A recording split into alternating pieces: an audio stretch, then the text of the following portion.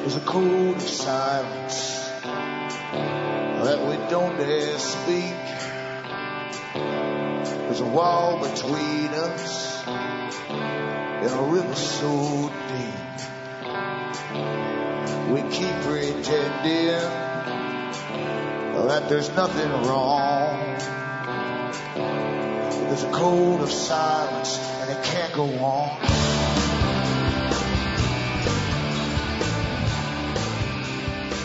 Hi folks, I'm Alan Watt and this is Cutting Through the Matrix on October the 16th, 2012. For newcomers, you should look into the website to make good use of it, cuttingthroughthematrix.com. You'll see a bunch of sites listed there. These are the official sites. They all carry audios for free download and they carry transcripts for print up in English. If you want transcripts in other languages, try Alan Watt Sentinel.eu and take your pick from the variety offered there. Remember too, you are the audience that bring me to you because I don't take on advertisers as guests and give you a lot of drama. I just give you the hard facts, which aren't very pleasant, but that's what it's all about, is who can handle the truth and who can't, you see. And also, I don't get advertising money from any product sold, and I don't have shares in any company that makes money off things that are getting sold either. So I just give you the hard facts and keep it straight and simple and give you the evidence for it too, for what I talk about. So it's up to you if you want to keep this going, and you can do so by getting behind me and donating, or you can purchase the books at cuttingthroughthematrix.com. And from the US, remember, you can use a personal check or an international postal money order, or send cash, or use PayPal. It's up to you. And across the world, Western Union, MoneyGram, and PayPal, and straight donations as well, remember, are really in short supply at the moment. It's going to austerity, of course, and austerity is part of your big Agenda 21 and the redistribution of wealth. That's what's really happening across the world. That's why the banks collapsed when they had to. They could have kept them going forever with the con games, because they've always been based on con games. But it was time, you see, to really put this forward. And out of it came what? To help everybody in your own country? No, out of it came redistribution of your wealth across the world via all the organizations of the United Nations. And I'll touch on that tonight. Everything is deception. Even the left wing at the bottom get fooled because they are the army, of course, to promote all of these sustainable development goals, etc., etc. And they have no idea that at the top there's a clique of people who have an awful lot in common with each other, and they also work with the banks closely, and their whole future is based on central banks, big private banks running the world with this massive superstructure of government agencies ruling over your lives, right down to austerity, which is poverty, the equalization of austerity across the world, and they're teaching you now what poverty means. That was all part of it. They talked about the 1950s. They wrote books about it. So they put lots of information from the United Nations out there. And in the 1970s, they through their own foundations, again, they put lots of details of how they're going to do this out. And once again, I've got an article here tonight I'll touch on in a little minute to do with the same organization and the plan, the big plan that you're living through, and you're meant to believe it's all happening through bank crashes, etc., etc. You have no idea how much of your money is being screwed out of you to throw across the planet. It doesn't get to the people at the bottom. It goes to corporations that build factories and plants across the world, their own ones. They're international corporations, remember. That's the world and the con behind sustainability and the green movements and all the far left movements. And of course, it's only the ones near the top are in on the higher truth of it. And they do it very willingly, of course. They've done it for a long, long time. Some of them call themselves Marxist and neo-Trotskyists and so on, all the different things that they love to join and belong to. Most of them want to belong to something. But when you belong to something, you've got to take all their information, all their agenda, and accept all of it. Even the parts you might not personally agree with, you must accept it all and be on board with all of it. That's standard United Nations policy for all these organizations. Back with more after this break.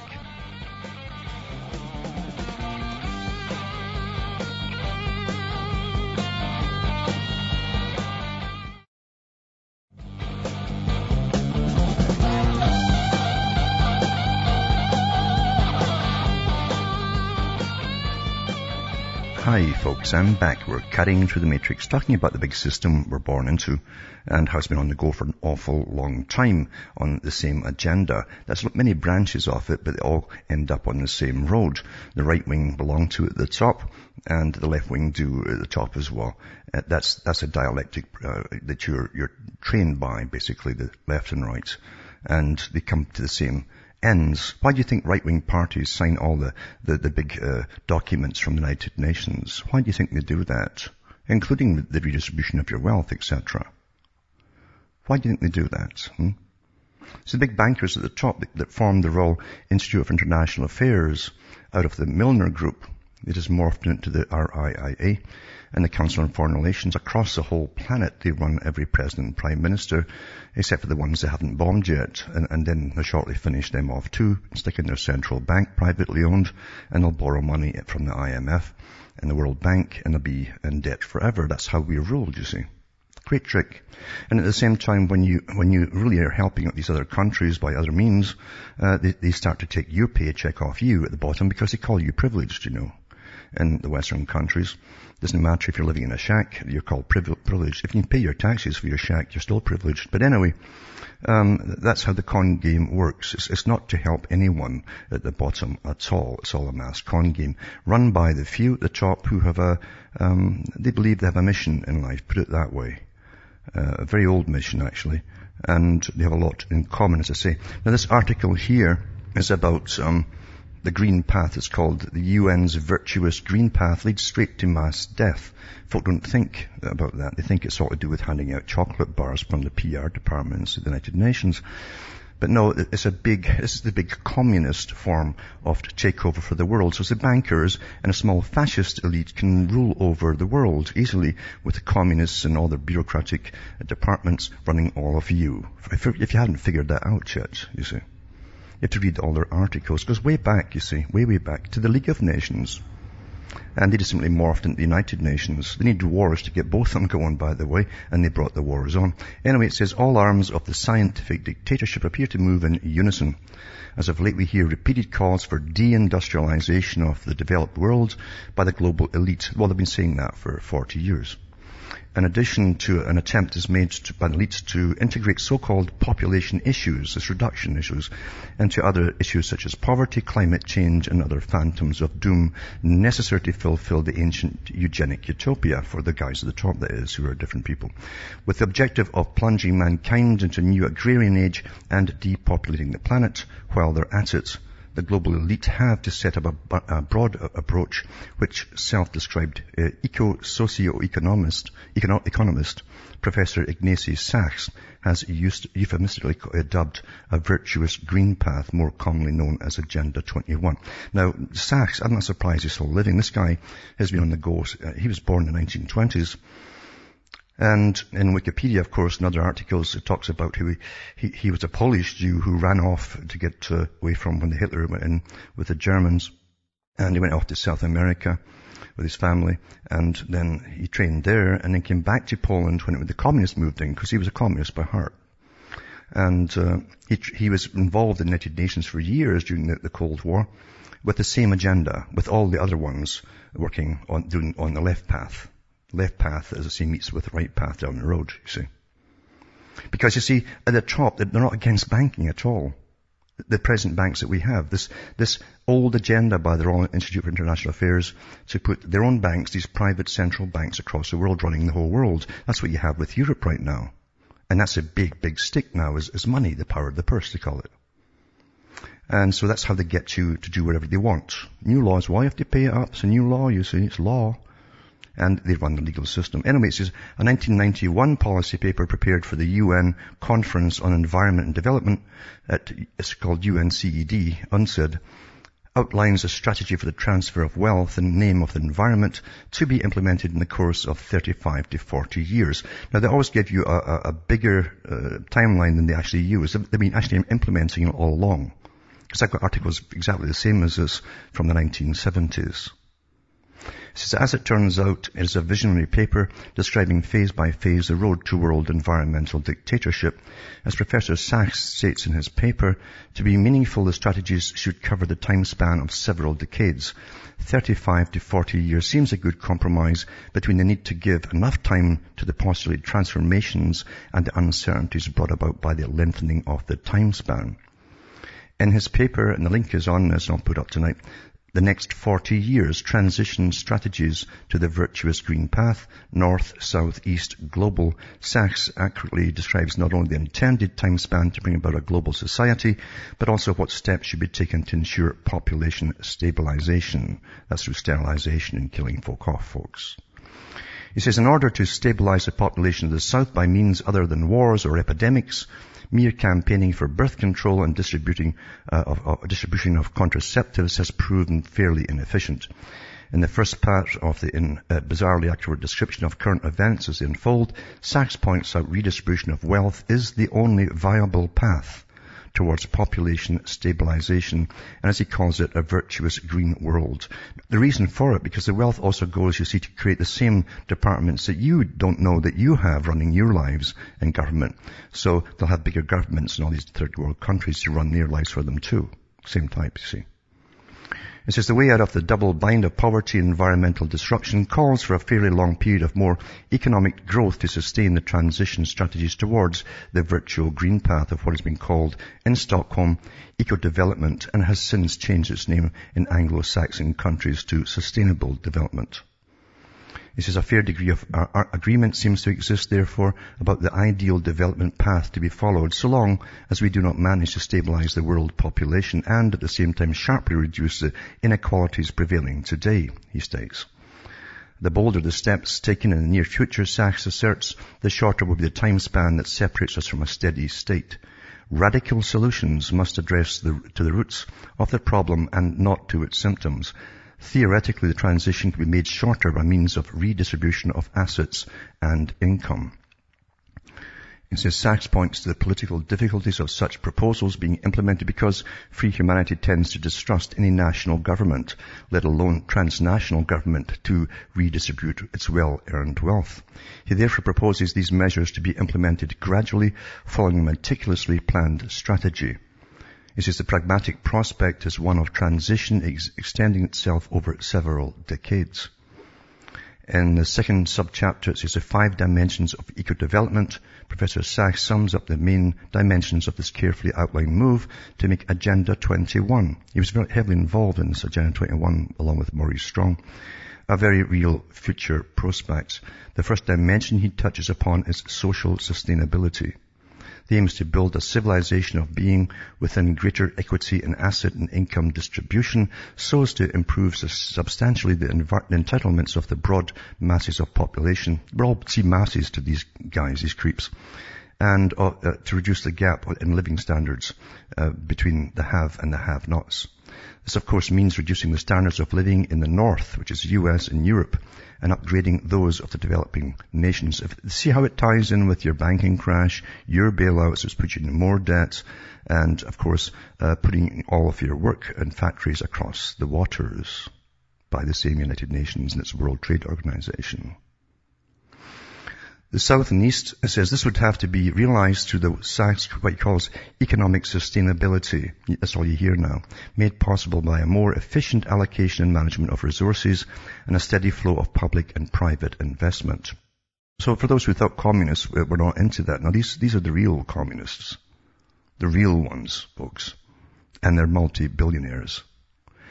He says the third dimension described by the professor is ecological sustainability, which means the consumption of fossil fuels. It limits them and other easily depletable environmentally harmful products, substituting them by renewable and or plentiful and environmentally friendly resources, reducing the volume of pollutants by means of energy and resource conservation and recycling, and last but not least, promoting self-constraint in material consumption.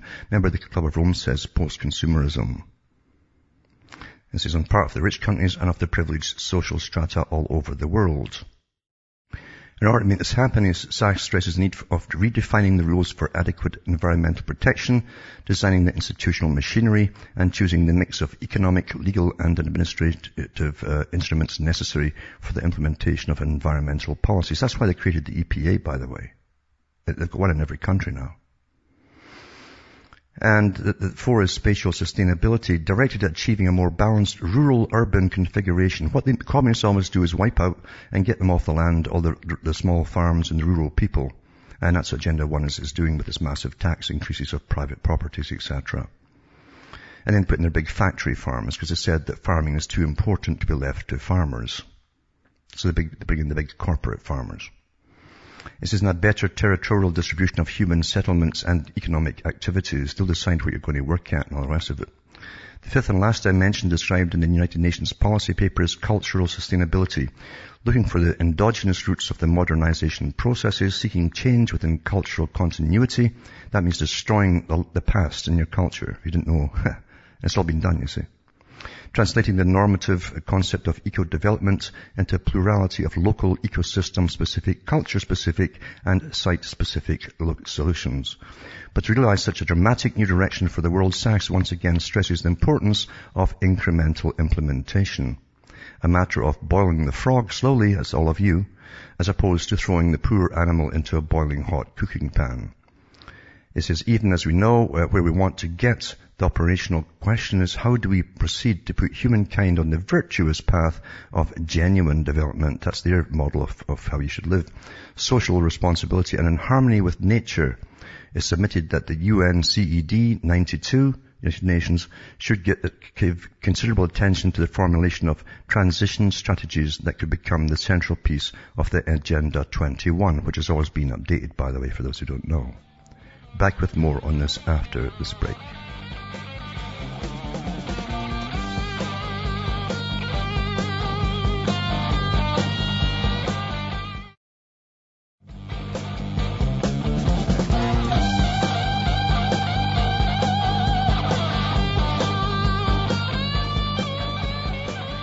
Hi folks, I'm back cutting through the matrix, reading an article about Mr. Sachs at the United Nations, who has had a career in communism, and then he moved into, of course he already worked with the United Nations all through the communist era, and he worked with all the foundations in America as well, all through the Cold War.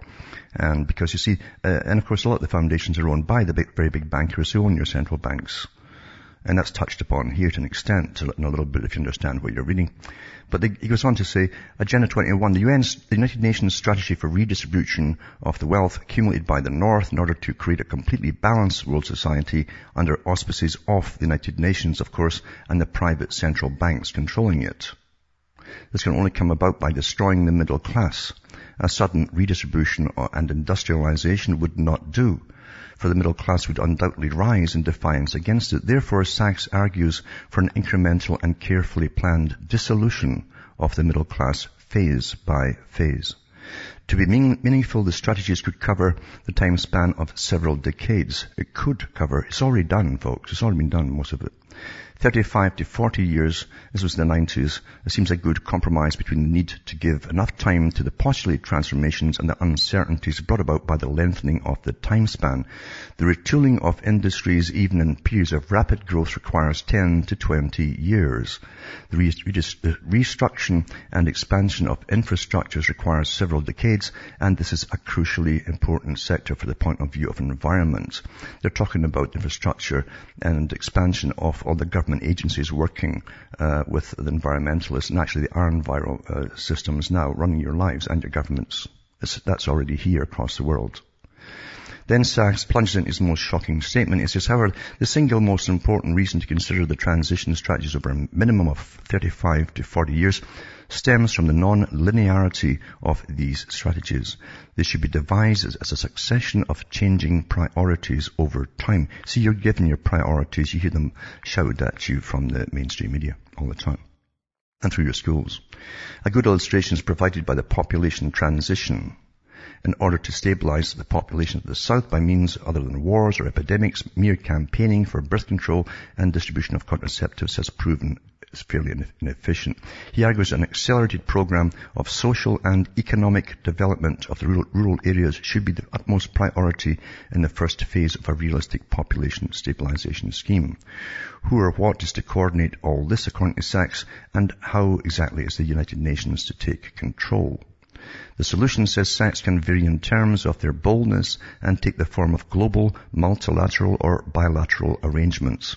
These arrangements should be, as far as Sachs is concerned, ensure at least partially the automaticity of financial transfers by some form of fiscal mechanisms. That's the World Bank, the IMF, folks, for those who didn't figure it out, and through your governments putting money across the waters through these various agencies. It says, be it a small income tax or an array of indirect taxes on goods and services whose production and consumption has significant environmental impacts. Well, I've already got your value-added taxes, harmonized sales tax, GST in Canada, and so on. So the US has still to get hit with some of these taxes yet.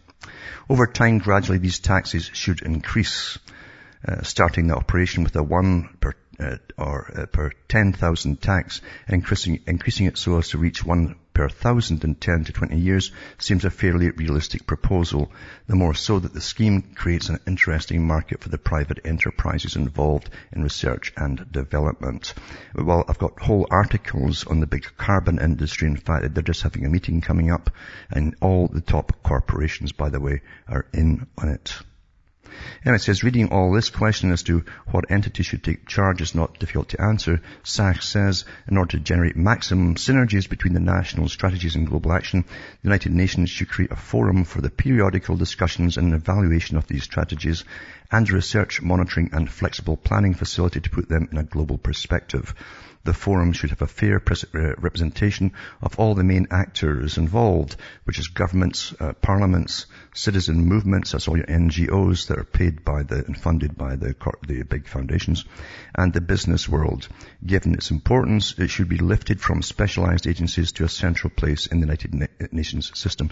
You understand, the only way out of this is literally to literally throw out all your United Nations parties and the ones who work for your government already, and tear up all the contracts if you want to live in the future.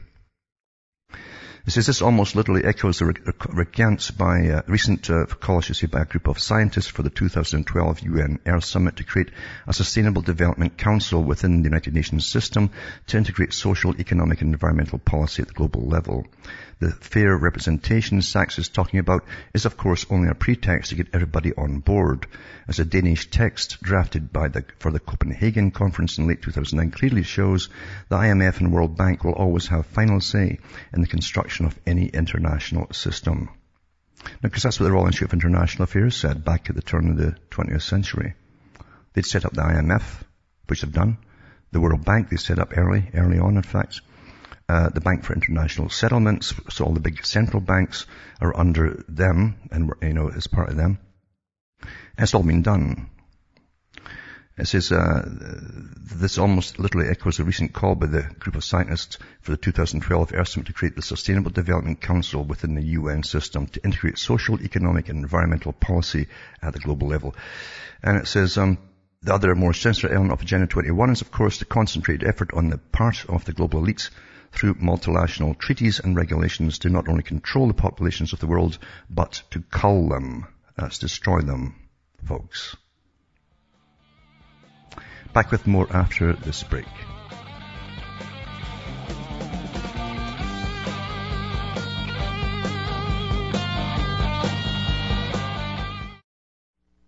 You're listening to the Republic Broadcasting Network, because you can handle the truth.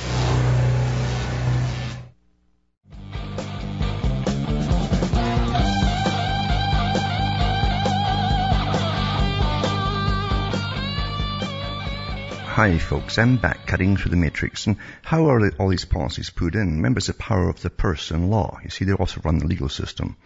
And they get something passed through treaties like emissions, etc., carbon taxes, greenhouse gases, and all these extra corporations that are living off of you and extra taxes are investing it for themselves, getting stinking rich. You see, that's good communism. That's how real good communism works. And of course, all that extra cash that you end up paying at the end deducts from your paychecks that you already have until it's going to take half or more your paycheck away. That's what they mean by austerity, bringing you down to how you should be living, you see, without all the frills. You don't really believe it. You don't really believe it will happen. It's happening. It's got a long ways to go, but it's happening right now. And the rest of it can happen very quickly. Now, also this, Environmental Markets Association, that's part of it, you understand. The big boys, where the cash is going to plunder you and already are plundering you. Environmental Markets Association, and it's got the 16th annual fall meeting coming up. EMA, it's called. Upon completion of registration, attendees will be sent a link to the list of attendees. And then it's all the companies that are already registered. There's more to come. But it's got everybody in it. American Carbon Registry, American Electric Power, Argus Media, BGC, Environmental Brokerage Services. Great business to be in, billion dollar actually. It's all coming from you, and your government also finances these guys with your cash. Bloomberg New Energy Finance, California Air Resources Board, Capital Power Corporation, CE2 Capital, Challen PUD, City of Glendale, City of Riverside, Climate Action Reserve, Constellation, Dominion, Edison Electric Institute, EOS Climate, Exelon, Fulbright and Jaworski, LLP, Genon Energy, Gibson, Dunn and Crutcher, LLP, Hanna and Morton, LLP, Hunton and Williams, Iberdrola Renewables Inc., ICAP Energy, ICF International, it goes on and on, Intercontinental Exchange, and all the bigs are in there too, Platinum Partners, Platts, Pacific Gas and Electric, Quebec Government Office in Los Angeles. How about that? Quebec Government Office in Los Angeles is in on this too. Scotia Bank, big one. It's a big one in Scotia Bank. Skystream Markets, SNR Denton, Southern California Edison, Southern Company Generation, Sustainable Plans International, the Climate Trust, Energy Authority, Melby Group, Trans Canada, Twin Eagle Resource Management, Van Horn Consulting, and a lot more are coming in, and they'll publish that, because they don't like to publish all the big ones until the thing's over and done with. However, you understand, they're all living on this new bankroll they've found, which is your tax money to pay for breathing CO2 out, basically. And you get punished for it. That's a con game. See, it's all been done because you're guilty of something. You're like living. You understand? Very clever. And you're all linear thinkers, not like Mr. Sachs there, you know. He's not a linear thinker. He's been brought up to be non-linear. They can get around all things. You can't. You're trained to go from A to Z, you understand? That's how simple all this is. That's how folk can't figure it out. That's quite interesting. I'll put this one up tonight. And there's also one here by the Council on Foreign Relations, the big part of it, because whatever they print is throughout all the mainstream media, because they own basically all the members of the big media outlets. And of course their editors as well. They all belong to the same organization. It says, for U.S. voters, trade is a tough sell. In late September, Mayor Mike Bell of Toledo, Ohio, a city of 290,000, about an hour's drive south of Detroit, hosted a 3-day conference for more than 200 Chinese business executives. Like many other cities across the manufacturing belt of the U.S. Midwest, Toledo has suffered over the past decade, during which some 50,000 jobs disappeared and its population fell by nearly 10%. But the depressed local real estate prices that accompanied the downturn have attracted new buyers from an unexpected place. Yeah, it's really unexpected, right? While overall Chinese investment in the U.S. remains tiny, over the past year, one Chinese group spent $3 million to buy and refurbish Toledo's largest hotel, and another spent $2 million in a restaurant complex, and nearly $4 million to buy up riverside land. To Bell, Chinese money offers some hope of revitalization for his city, and the meeting, as well as his frequent trips to China, was intended to encourage more buyers. That same week, however, the two candidates in the U.S. presidential election, Obama and Mitt Romney, were in Toledo delivering a very different message. Historically, Ohio is the electoral swing state of all swing states. No presidential candidate has won an election without also winning Ohio since Harry Truman in 1948. And no Republican has ever won the Oval Office without carrying the state. Campaign pollsters work overtime to figure out precisely what will sell to voters there, and their message on China was rather different than Bell's. And of course, both presidents are campaigning to sway, the cattle back home. That's because that's what they call you folks. If you don't know it, that's what they do. And they don't mean what they say, of course. They never do. As we always see once they're in office, and they go off and they're the same agenda as all the rest of them go off, and it's only one agenda, you understand, running the world. But the Chinese are taking over, because that's why we set them up. We didn't set them up. The guys who own you set up China. China had no manufacturing about 40 years ago. We trained in Canada thousands of engineers for China, mainly, and during the whole, communist era, we trained them all here, and in the States, and elsewhere. And they went back there waiting for their factories to appear. And then they signed the World Trade Organization. All your companies did it. All the boys who own you, or actually they're not the boss. They don't own you. The ones that you see. But their masters told them what to do. And they signed that, and all your factories were taken abroad to China. You see? It's all part of the same Sachs agenda, if you can't figure that out. Most of you probably can't. Maybe some of you can. I don't know. Because it wasn't Sachs' agenda. The big foundations, Carnegie and all the rest of them, had the same darn stuff printed back in the 70s and the 60s and the 50s, 1950s. Same agenda. It never changes. So anyway, it's well on the go. I'll put these articles up tonight, and maybe a few more as well, on this whole wonderful business that they've got. That's all going to pluck all your money off of you. It's a big stick on carbon. Never mind all the government agencies with the big stick that's going to come down to your home and inspect your private home for leaks, and then fine you massively if they find a little bit of, in their meter readings, a little bit of warmth escapes around the window. I'm not kidding about that, folks. That's what Sachs is on about, giving the power to these agencies, which they'd create, and your governments did create. There's no left wing and right wing here. They all sign the same agreements. One agenda. The left wing and right wing thing is just to fool all of you, because you wouldn't like to believe you're under a single solitary form of continuous dictatorship or oligarchical dictatorship. Now, part of that too, and I read an article as well from, it was a military magazine from an intelligence officer who talked about spreading American culture. It's not American culture. It came from New York and California, as you all know. And it was part of this big agenda too, to destroy the old culture. And I touched on that, even in Sachs touched on that too. He said it in a nicer way, but it means destroy the cultures. And in order to control them. Because once they've destroyed them, nobody stands up for anybody else. There's no families.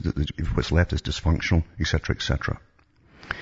But I'll try and find that article. He said that we would spread this American culture, so it destroyed the American society so well that around the world. It's a warfare technique.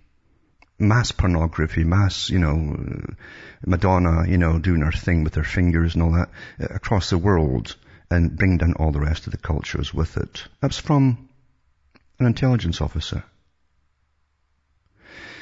And what you get when it's all happened, with a steady diet to this, increasing, just like Sachs does, and you increase and you increase a little bit at a time, and you have chaos in society. And then more government agencies step in to handle and clean up the chaos. Mass abortions, mass this, mass that, UK paedophile ring Simon Wynne Davis jailed indefinitely at Reading Crown Court. This is rampant all over the place now. That's part of it too. They were brought up on this stuff. And it says that the ringleader of a paedophile gang which raped children as young as 8 and held abuse parties at a secluded farmhouse has been jailed indefinitely at Reading Crown Court. It's amazing how they can get the guys who aren't too high up on the social scale, but with Savile and so on, they protect them for donkey's years. Years and years, because they're too important. And you see, they've got British lords there. And don't forget that Savile was asked in on certain delicate issues for the royal family. He was always boasting about it. And Prince Charles. What did Savile say? He says, I can procure anything. On the videotape. I can get anything. You want it, I get it. Do you understand? So they go after these guys, they get these without a problem. But the other ones, you see, it's a different world up there. Different world, folks. I'll put this article up tonight, plus Jimmy Savile's Top of the Pops pedo ring as well. And for the Top of the Pop staff who worked with Shame Star Jimmy Savile, also been named as child abusers. The Sun can reveal. It's quite amazing because the Sun, look at all what's on the right-hand side of it, same as the Mail, and you got all these half-naked young females, because that's how they sell and deculturalize you as well. You've been brought up with this stuff. So there's your kaleidoscopic schizophrenic introduction, pedophile scandal, and all the stuff down the right-hand side. It helps to destroy your culture. But it says there was a cameraman and others who were involved in it. And it's a lot more than that, because, I mean, yeah, anybody who's been in the BBC has met all these people. And they all have strange ways of walking, you know, and looking at you, and, you know, it can make you very uncomfortable. And you know right off the bat, by their talk, what they're getting at and what they are, for those who haven't figured it out. And as I say, Savile definitely had very high connections, and he was a procurer. And of course they'll drop all of that too. They can't let it go too high, you understand. In fact, they're trying to keep it down at the bottom with the cameraman and these guys like that. It says, all the evidence we are hearing points that way. One woman who used to be a dancer says there were at least 3 members of the backstaff stage at Top of the Pops who used to take young girls to parties where horrific and inappropriate things took place. I've also heard an allegation about one of the cameramen. And John said no famous names connected with the show were mentioned, and none of the men concerned were presenters. He revealed that 25 calls to the charity directly referred to Savile. At least one related to Leeds Royal Infirmary, a hospital where Savile worked as a volunteer porter. John said a doctor mentioned as well, who was in on it, who closely working with Savile, both knew what each other was doing. Savile had his own pharmacist, you know, to get him all the different pills and that for his pals. And, you know, the high-ups, you know. Shot BBC presenter Jeremy Vine branded Savile one of the most serious predatory pedophiles in criminal history yesterday. It'd be even worse if they went higher up the ladder. Ex-News anchor Jeremy 47, who hosts the Radio 2 lunchtime show, blasted, this is a complete and utter nightmare. The fact that a person was using the BBC prestige and even maybe BBC dressing rooms to attack young children I find completely disgusting as a father of 2 young daughters. I cannot believe it happened for such a sustained period. Well, he's been working there all his life, eh? Anyway, it says, one of the Savile's little bragging bouts that he used to have, because psychopaths love to brag about themselves all the time, you know. But he says the grubby star openly admitted to picking up a vulnerable teenager in a Scarborough seafront, North Yorks, with her parents just yards away. He described how he pulled the girl into his E-type Jag to save her from huge waves lashing the shore. He went on, the inside of an E-type is not over capacious. He then launched into a lurid description of the girl's appearance. He went on and said such a start had to mean a good night. Reversing back to her folks' car, she downed the window and said she was going off with me and we'd be back later. And she instructed, let's go for a drive. Savile, who lived in Scarborough, then told how he drove home and put the girl in his Rolls Royce after the plan was formed. He boasted the fall back seats were great success, and of course, seeing her saved from a watery grave, she was duly appreciative. And he prowled everywhere for these people. You understand that these are the people who stalk around and prowl looking for their targets. But he also went to these hospitals and did a lot of nasty stuff there. The hospitals were terrified because he knew he was connected to the bigwigs, you know, lords and all the rest of it, and royalty. And he had a fascination with the morgues where he used to go in by himself. He had keys there too. You know, dead bodies and things. Necrophilia, of course, was always suggested. And he himself, he kept saying that, I'm not necrophiliac, even though he liked to go and see the bodies. Quite interesting. But then again, you'd be surprised how much this goes on in this society that's totally decadent. The problem is today, society has been contaminated with decadence themselves, and they don't seem in awful shock about anything anymore. Nothing shocks them because we've been taken down, because cultures had to be destroyed, according to Sachs and all the rest of these guys that work for the United Nations and the communist systems, and which is also the top capitalist system, by the way. Plus, cultural secretary, it's a good one. I've told you this for years. Every government since the United Nations was formed has a culture department. Now, if you're all the culture, why would you need a culture secretary to make sure that they go along with your culture and then start changing it through entertainment and so on? Because that's their job, understand? Culture Secretary Maria Miller has dismissed calls for an independent inquiry into the Sir Jimmy Savile scandal. She answered an urgent question on the BBC's response to the scandal on October 15th, tabled by Conservative MP Rob Wilson. Mrs. Miller said she was confident the corporation was treating the allegations very seriously. It had launched a number of, so it's investigating itself. Yeah.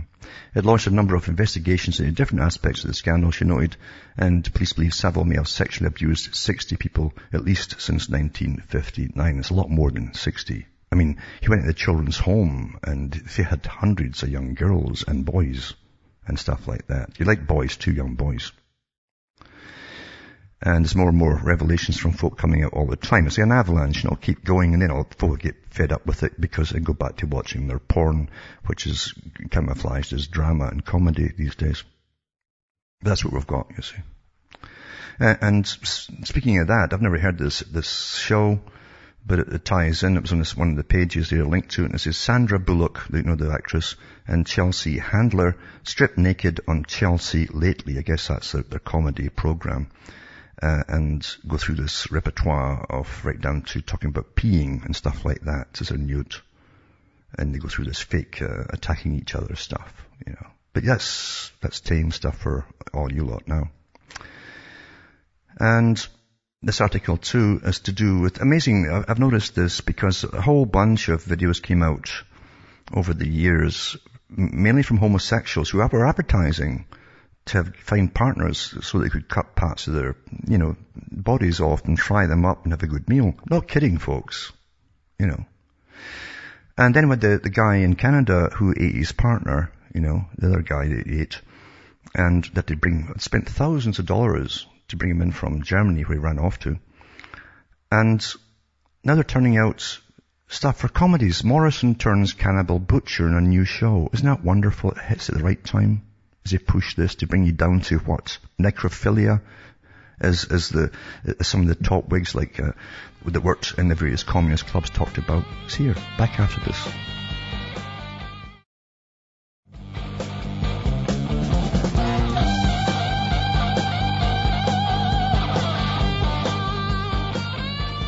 Hi folks, we're back, cutting through the matrix, and it was Theo Adorno said that through the Frankfurt Institute. It was brought over to the States to help create the new American culture. It's official, folks. They brought him over and gave him charge of create from the president, with the Macy Group as well, and other groups to change American culture. And he actually said we'll bring them down to necrophilia. And I'm talking about here about a new movie that's coming out with Tamara Morrison.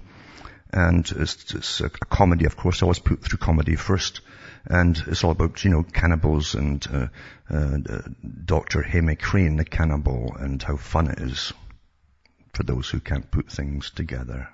And then, just before I take a call, being straight is no longer normal. Students are taught at school. And 12 New South Wales high schools are being taught it's wrong and heterosexist to regard heterosexuality as the norm for human relationships. So now the big United Nations boys have got it all through your school system. And it's pretty well gone. Now there's Stan from Ontario hanging on the line there. Are you still there, Stan? Hey, Alan. How are you doing? Not bad. I haven't talked to you for a while. How's the weather up there? I had about 4 days of solid rain, and the Beaver Dam, which is now over the road, by the way, Is that right? It went up almost 2 feet. Wow. Yeah. Incredible. Yeah, we had a couple of days of rain down here in southern Ontario. Mm-hmm. But your topics there tonight, I know a retired school teacher, and is quite mortified with what's taken place in the education system there now in the sexual education aspect of that. It's quite shocking. Yeah. The agenda that's taken place this year, even in the Ontario schools, right? It's big time. I've seen some of it. But I sent you a couple of articles. The reason, and I didn't catch the first 10 minutes of your program today, but you were talking about the CO2, and I sent you some stuff from what's happening to concur that that's happening down here too. We have the St. Mary's cement plant down here, which is got businesses, sort of all over North America. Yep. They've jumped on this CO2 reduction thing, and it's quite. I'm amazed. They filed for a permanent burn permit to burn plastics. Yep. And diapers from this company, Org World, out of London. Yeah. And it's amazing that it happened in such a small town in St. Mary's that they could pass this carbon dioxide scam off because, it's an agriculture community, and you'd think guys would be falling off the farmer tractors and say, what, CO2? Yeah. And they did this at the same time. They hired a bylaw officer in town, and they got this bylaw officer, you can't smoke in public in the parks anywhere, and you can't have open fires. Yeah. And they banned water bottles, plastic water bottles, out of the education system down here, out of the schools. They knew that was hazardous. So now all of a sudden it's okay to burn 80 tons of plastic. Yep. Right? In this stack. It's the only way to describe it is insane, right? These guys literally work out the death rate that they expect to happen in cancers and various things. They work out in advance, and they have an acceptable economic death rate according to the economic benefits. Yeah, you and I know that. We know that, and your listeners know that. But I also wanted to add in very quickly, is CO2 Trade.com, the Ontario Ministry of Environment, is now doing the trading emissions. That's right. On the carbon credits now, right? That's right, yeah. And also, too, remember that the EU, the Economic Union of Europe, gave out free carbon credits so that the big corporations could start trading amongst themselves. They've been making profits for the last 5 or 6 years now off the general public because they're all financed by the general public. It's all passed on to them too, all the costs. It's a great business, massive business, no outlay at all. You pass imaginary nothings around and just get massive money coming back. But thanks for calling from Hamish, Scarborough, Ontario, Canada. It's good night. May your God or your gods go with you.